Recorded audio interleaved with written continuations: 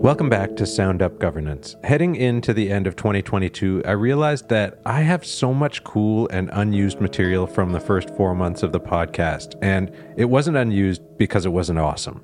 To give you a sense of how I make the Sound Up Governance sausage, each interview is at least 45 minutes, which already gives me way more material than I need for an episode. Before I start the interview, I already have an idea of what I want the narrative flow of the episode to look like. Invariably, the conversations go on brilliant tangents that just don't fit the narrative. So this episode is like a collection of treasures that I've gathered along the way from all the brilliant people I've spoken with. Let's start with Lieutenant Colonel Jamal Evans of the U.S. Marine Corps. Listening to Jamal, I wondered how a super disciplined and hierarchical organization like the Marines would deal with ultra-high potential superstars. Here's what he told me. I can't speak for every Marine throughout history or throughout the organization, but I will say my approach to it is everybody has a responsibility and everybody deserves an opportunity. And if you wind up focusing on one individual because they are outstanding in what they do, there are two negative possibilities with that. First is overburdening that individual. The second is ostracizing that person's peers. So when you do that, you're saying, well, this is my number one person, this is my superstar, and you're not giving opportunities or responsibilities to your other people. That's how you can quickly build resentment in an organization. Because you have one person that's doing all the work, and it gets even worse if they're not recognized and acknowledged. They're doing all the work, and you have other people who want the opportunities, but for some reason they're not trusted with it. So this is one thing that I love about being in the Marine Corps. If I look at your collar and I know where you work, I know that you're supposed to be able to do a function. So you can be great. You can be mediocre, you can be subpar. But if I look at your billet where you're assigned, and I know that that's your function, you're getting the task. And it's on senior leaders to eliminate the fear of what could happen if you don't give it to your best person. I worked with he was a master sergeant at the time. We had a young Marine, junior enlisted Marine, who was a Lance Corporal, who was extremely smart in the budget and accounting system. And he wanted to deploy somewhere. He had never deployed since he'd been in the office. And that was in an area where we did a lot of deployments. So the chief, the master sergeant, came to me and he said, we need to deploy him. I said, got it. How are we on backup when he leaves? Because he's doing a lot of stuff. And the chief looked at me and he said, sir, we are not one deep. I said, and if we are one deep, we're going to find out because I think we need to deploy him. So I said, absolutely agree. Absolutely agree. And we got him out on a deployment. And guess what? The unit worked just fine. And we had two Marines who had not really had their moment in the limelight, so to speak, kind of flying under the radar, who were required to step up. They stepped up in great manner. So that is how you get around this is my superstar, this is my rock star. And it happens in every organization. But it's once again, on that senior leader to see that and say, okay, yes, this person is highly dependable. Yes, this person is highly capable. But these other people need an opportunity. And I want to see how many of them can perform close to this other one. Speaking of multiple people vying for opportunity and influence, I asked Professor Tiziana Casciaro about one of my favorite idiosyncrasies of boards of directors, the fact that every director comes into the room with just one vote and no real authority on their own, making them equals in a way. I did this interview months and months before the launch of Ground Up Governance, back when I thought I might just write a book instead. Tiziana is so brilliant. I really love her response here. I would say that it is not the case that every director has equal power. I would say that every director has equal authority, but not equal power, because they all formally get to participate in the decision of the board in equal ways. So they all have an equal amount of pressure they can put on the decision-making of the board. But their actual power, which is broader than authority, comes from whether they control resources that other board members value. And therefore, they give me, as one of those board members, extra leeway, extra influence. So suppose I want the board to decide to make a certain move. And not everybody on the board kind of likes that idea. And if they don't like it, it's going to be very hard for me to get there and make that move. What I can do is gain an understanding of what the other board members want, need, desire. And if I get to access those resources, and again, there could be material resources. It could be that I know that you really, really, really want to connect with a certain company for whatever purpose you have in your brain. And I happen to have a way to help you do that. That's something you want that has nothing to do with your roles on the board. And this is where you see how easily the interests of the board members can become complicated and almost disconnected from the ultimate purpose of the board or in a formal understanding of that purpose.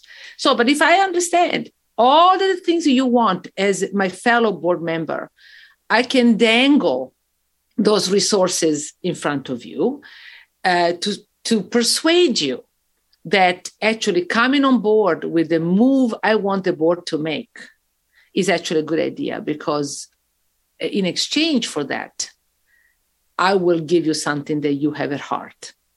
And it's also ethically potentially treacherous territory very quickly, because the interest that the people bring to the board as directors are varied, and sometimes they're conflicting, and sometimes are profoundly disconnected from the mission of the board. But they are there, they are in the action, and they are part of who has power and who does not in the board, even though formally they all look the same.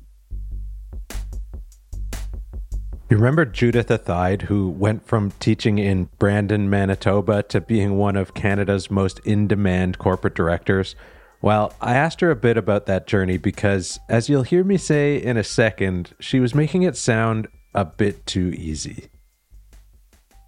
So you made it sound easy, this like starting where you started and then ending up as this like superstar director, but I suspect it wasn't so much of a straight line. How did that even happen? So you started in this situation where you're eager to learn, you understood you didn't know what you were doing, you went out and learned some stuff, but how did that really get you from there to being where you are now? Because you're kind of a hot commodity.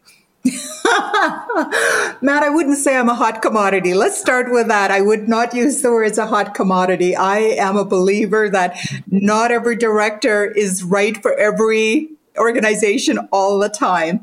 I'm very thoughtful about it. So I would say that when I finished the DEP program, it took a lot of networking. It took a lot of conversations of laying the seeds with my colleagues and the community to say, I'm interested. Here are the skill sets that I have. Here are the skill sets I don't have. So here's where I can contribute. And it wasn't overnight. I mean, when you think about my first for-profit large organization, Accenture, was 2003. We're now 19 years later. My first board was 1989. We're now 34 years later. So it hasn't been high velocity. It has been about, investing, learning, growing, and spending my time, paying my dues and contributing throughout private, public, Crown, not-for-profit. And I continue to do that. The other thing is I would say I like to be thoughtful about the organizations that I contribute to. Part of it is a portfolio approach so that I can bring value to different organizations, different sectors, and take value from them to the next sector. Part of it is obviously having the time and having the schedule that allows it. And part of it is getting really comfortable with the chairs of the boards and the chairs of the committee. I think that's really important that I can work with them. And as one of my mentors said to me 20 years ago, he said, "You think it is hard to get onto a board. Let me assure you, it is much, much more difficult to get off a board. So be very careful when you say yes, because it's very hard to say, I need to exit." And so I've always kept that in mind. When I look at an opportunity, I have to be able to commit to working through the good times and the less good times with the board as a whole, so that having a relationship with my fellow board members, having trust in them, they in me, and developing a relationship where we don't agree all the time, but we have the common objective of doing what's the right thing for the organization and its stakeholders is really important. Okay, so that was clearly not as easy as it originally sounded. Judith is now realizing the results of over 30 years of investment of time, talent, training, and, well, general awesomeness. During my interview with Andrew Escobar for episode 5, I couldn't pass up the opportunity to ask a young corporate director about his perspectives on ESG, a commonly used initialism that stands for environment, social, and governance. Here's what he had to say. All of those three are so very important, right? In my board work, the environment, society, or social responsibility, governance. But I tend to focus on the governance piece because that's, what my role is as a board member. Like I'm deeply engaged in the governance of one organization and hopefully many others throughout my career. While all three of those are important and critical, I think governance is that first piece to solve, though. I don't think that you can tackle the E and the S without first tackling the G. The problems that we're trying to solve, the opportunities that are in front of us within our environmental responsibility, our social responsibility are huge, right? How do you, though, as an organization, even begin to grapple with them if you haven't solved governance? So that, to me, is my focus. I recognize that first and foremost, like we have a climate catastrophe on our hands. What are we doing to solve for that? Society is not right? There is so much more we can do. But I know that we need to have broad solutions to these things, and that without governance, we cannot begin to solve for them. So that is where I focus. Incidentally, Andrew and I are pretty well aligned here. When I use the term ESG, I typically think of it as the G of E and S, or the governance of environmental and social factors. I shared that definition with Lisa Oldridge, who's an ESG guru, back when we spoke for episode 3. Yeah, that is a good question. So, I mean, I'm not sure if I would use ESG if I were to come up with it. And this is not me just being sneaky, but I would probably say non-financial performance measurement, right? Because, so I like the G of ES, that makes sense. But really E, S, and G are just like arbitrary buckets of, is it about the natural world? Is it about the people, or is it about the quality of the ethics and the decision making and all that together? And you should be performing well in all those things. And it's not, return on capital employed as a measurement, for example, right? But there's a whole bunch of really cool things in there that are, a lot of it is maybe the squishy stuff. If you take S, for example, I'm sure you could do the double click and find things like, engagement and all these things that used to be squishy, but now we've got the ability to do the research and the data on it. It's like, now you can find really cool stuff. Like George Seraphim did that work with his group where it's like with engagement, not only do you find statistically significant performance improvement when you have high engagement, defined as, I think it's sort of like the degree to which the person is aligned with, this is World at Work. I think they did like some ungodly amount of crunching of the data. So not only if the person is sort of aligned with the purpose of the organization and feels like they're engaged with it, they did data cuts on it, and it was like there was a bigger statistical outperformance the more down in to use a hierarchy, the more it was sort of, the more that marinated in the company, sort of down to the more junior levels in the front line. And, you know, you and I go, duh, of course, right? Like culture is actually a strategic asset. And that's maybe where I start to pull the whole sort of ESG back towards, you know, material and decision useful and material to like the performance of the company. Now, I also come at it from maybe it's a bit of a Pollyanna place where I look at sort of, there's this, I'm going all over the place, but you're just going to have to live with it. But Mark Carney's recent book, Values, he uses an infographic that he, I think, adapted from Impact Institute or something. And it's basically the spectrum of capital. And if you start all the way on the left-hand side, which is the wrong side, it's like classic capitalism, you know, Milton Friedman, 1970, you know, business of business is business.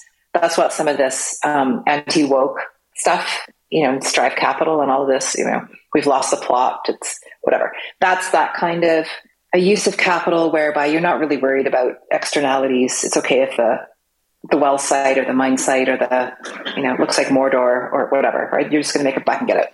And then on the very other end of the spectrum is philanthropy. So from the optic of capital investment, you're losing it all on purpose, but you're losing it all. And then you can kind of move across that. So, you know, you go just to the right of Milton Friedman, profit at all costs.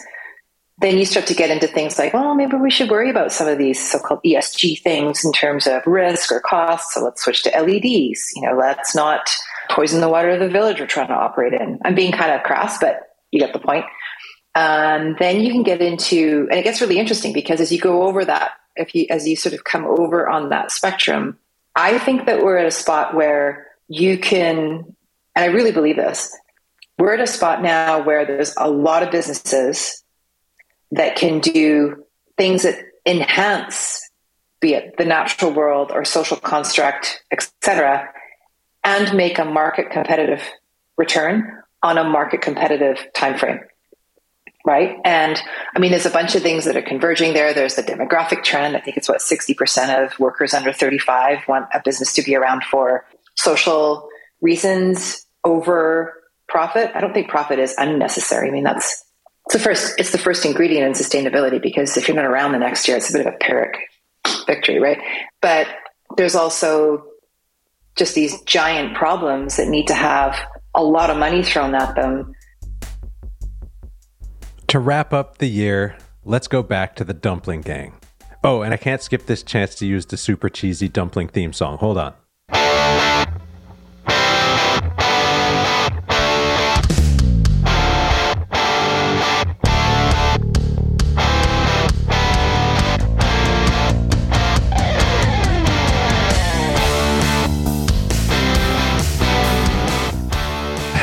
It's basically like I rewrote the Beverly Hills 90210 theme song or something. So dumb. Anyway, if you're not familiar with the Dumpling Gang, go back to the October 21st post on Ground Up Governance and have a listen. I loved this part of our conversation where we talked about how organizations fail when it comes to inclusion. I shared a bit of a ham-fisted example, which my homie Mary Lee picked up and scored a touchdown or whatever sports metaphor you like. If you brought a blind person into your group, because it's something that we can all kind of imagine, if we can visualize what it could be like to be blind, you wouldn't just say, welcome to the group, you sort it out, right? We would ask some questions and try to understand it and do our best, even if we were clumsy at it, to create conditions where they can participate. I try to, and I'm not saying I understand this, but I think it's important to assume every single person in any group needs that type of attention, not because they're blind, but because they've got something that makes it difficult for them to feel engaged and included and optimized, right? Is that fair? Yeah, I would say so, because if you take that example and apply it to a marginalized or in invisible disabilities, right? Yeah, perfect. Like any of those situations, or just any situation that's in the workplace, we don't take time to do any of that. Instead, we tell individuals that they need to fit in.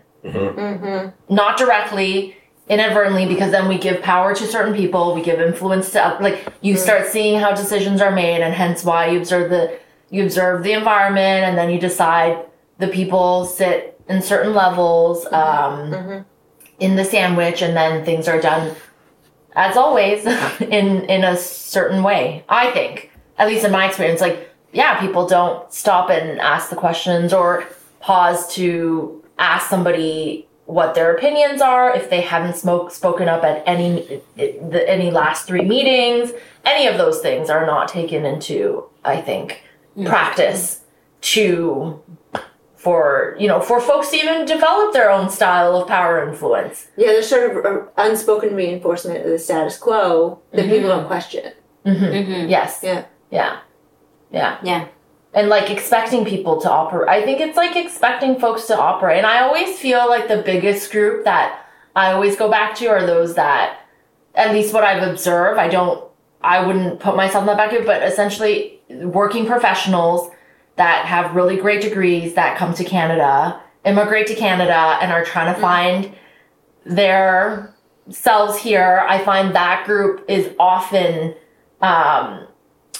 forced to figure out quickly in the first 3 years, either fit in or get out kind of feelings at workplaces. Because I've seen it, and it's just like, and if we do say like we make room for all different folks, like it's hard. I just don't see it happening as often, or done well, or just, provided. Yeah, there's a really big, we want everyone to fit in as long as. Exactly. That's a great way to put it. Right? Yeah, that's a great way to say it. It's like, you're doing a great job, but then it's all behind the scenes, like, but you can improve on all these things. It's like what we're expecting. But so it is telling somebody what they came into the office wearing is not good enough. Who the experiences that they care is not good enough, because here's everything else we expect if you want to like rise to the top. So yeah. So I do see that in what you described about if it's conscious. I do believe it's conscious when you're a visible minority. At least, I guess, in my experience, yeah, it's conscious, because even if you say it's unconscious, it's already built into my subconscious at this point for working so long. Like, it's already built in. You already, you know. And you know what? The thing that Mary is describing is precisely why I believe a change, movement even, is overdue in corporate governance. Organizational decision-making is not a function where we can afford to want people to fit in as long as, or where what someone wears isn't good enough, or where conformity to some absurd set of norms is what we should strive for. So thanks to all the brilliant people who joined me on Sound Up Governance this year. And thanks most of all to you. If you're listening, it means that you care enough about Ground Up Governance, or about me, or both, to be a paid subscriber. It really is a humbling and energizing experience to know that you're tuning in. I hope you've learned something over the past few months, and I can't wait to keep the Ground Up Governance ball rolling in 2023. Thanks again for listening.